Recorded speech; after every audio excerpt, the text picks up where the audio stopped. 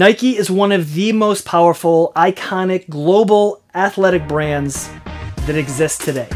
But how did they get here? And why do they feel so comfortable pissing off millions of people to keep growing that brand? Let's get into it.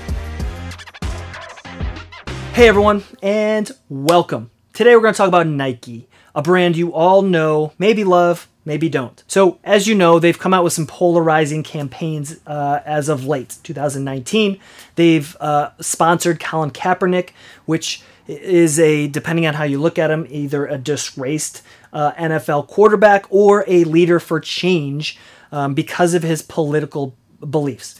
You can Google the story if you don't know who he is. But either way, Nike sponsored him and included him in some very powerful campaigns, spanning from billboards to videos.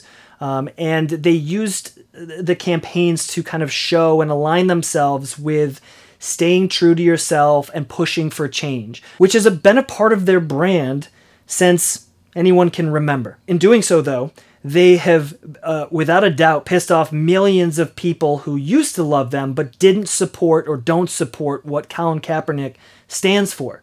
So how does a powerful brand like Nike feel comfortable associating themselves with somebody like Colin Kaepernick? Nike is not full of idiots. They did their homework, right? And they knew that the majority of their customer base and fan base and audience are millennials or younger, driven athletes, people who are driven for change. And they're more likely to support somebody like Colin Kaepernick, who doesn't give a flying fuck what other people think. He's going to stand for what he thinks is right. Nike wants to align themselves with that, even though there's a momentary dip maybe in fandom from certain people. People will get over that, and they'll forget about it in 5 years. A lot of people have already forgotten about it, and they'll go back to buying Nikes because it's a great product, and they want to run faster, right? So the ways Nike's been able to do that, though, is they've been able to do that by growing an immensely powerful brand using some really simple strategies that you guys can use to grow your brand. So let's get into what they are. Number one, they have created a great brand from a visual standpoint. If you go ask somebody, hey, what's the first thing that pops into your brain when you think of Nike? They're going to say the Nike swoosh, or they're going to say, just do it. Flip that over. If you show somebody the Nike symbol and you say, what do you think of? They're going to say Nike. If you say to somebody, hey, what do you think of when you hear just do it? They're going to say Nike. So they have done an amazing job at creating a very simple, versatile tagline, just do it, and done a great job developing the logo. So by the way, they did this with their agency, Wieden & Kennedy, decades ago. So the agency paired with Nike did a great job at creating this brand. Likewise, you want to make sure you're creating a very simple, versatile, yet powerful brand statement, whether it's a tagline or just a core mission for your company, even if you're a hometown lawyer or an accountant, or if you're selling sneakers online.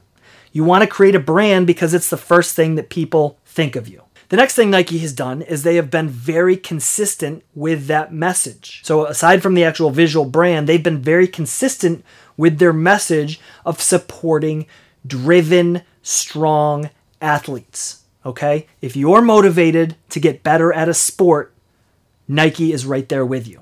In fact, they are driving you. Okay?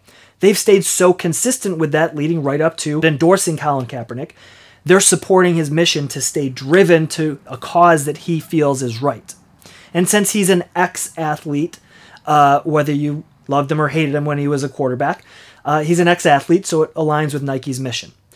But whether you look at that campaign, you look at the fantastic strong women campaign that they came out with, I believe around the Olympics, where they told great stories about how women athletes are overcoming obstacles and pushing the boundaries and becoming great. This campaign was supporting young women athletes and giving them something to be driven towards. It gave me chills when I watched it. I remember sitting there with my wife when we first saw it, and we just looked at each other and we were like, whoa, that was epic. Nike has done a great job staying with this brand message across all their advertisements, whether it's print, TV, digital, social. They've done a great job sticking with that. And you should too. Whatever your brand message is, stay consistent with all of your marketing and even sales. You should make sure that everyone understands what your core mission is, why it's there, why it matters to them, whether it's your salespeople, your marketing people, your customers. They need to know why it's your mission, why it matters, and why they need to believe in it. If you do that, you've pretty much conquered 80 to 90% of your marketing and sales right there. Because you can weed out people that don't align with you, and they're probably not worth trying to sell or market to anyways. And you're attracting people that do believe in that message or that mission even tighter into your brand. The third thing Nike has done is they've pushed innovation and technology. So this might not seem like a marketing thing, but it is, because your products should, at some level, market themselves. And so they've always come out with the lightest sneaker, the most innovative fabrics or styles, and they're constantly pushing the boundaries of performance and style in the athletic space. Look to your own products and services.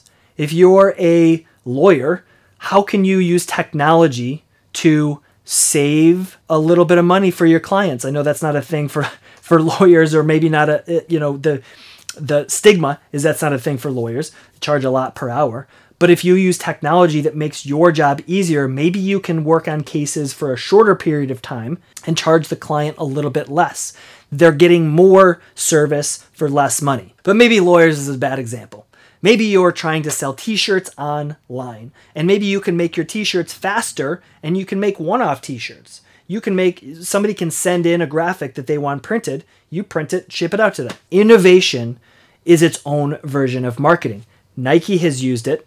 You should use it and market it, or let it market itself, because you have a superior product. I'll give you a quick example.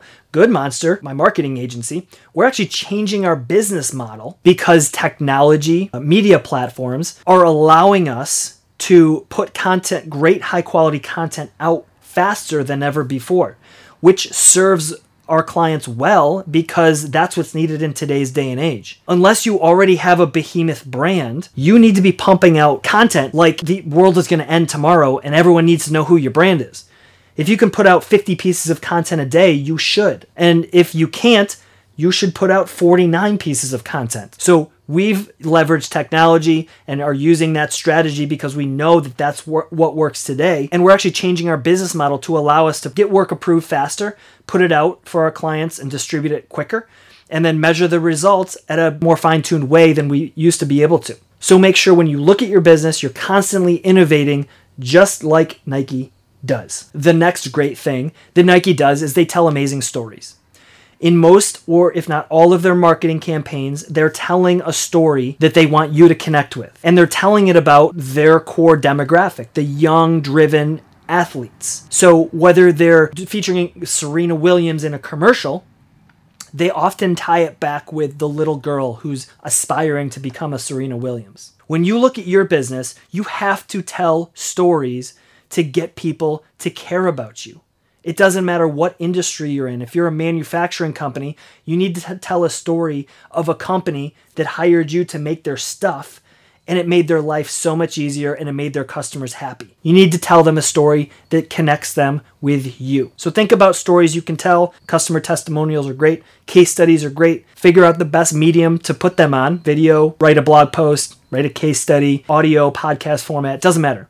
But find a way to do it. Tell amazing stories. Okay, so quick recap. Number one, make sure you have a very recognizable visual brand, tagline, whatever it might be.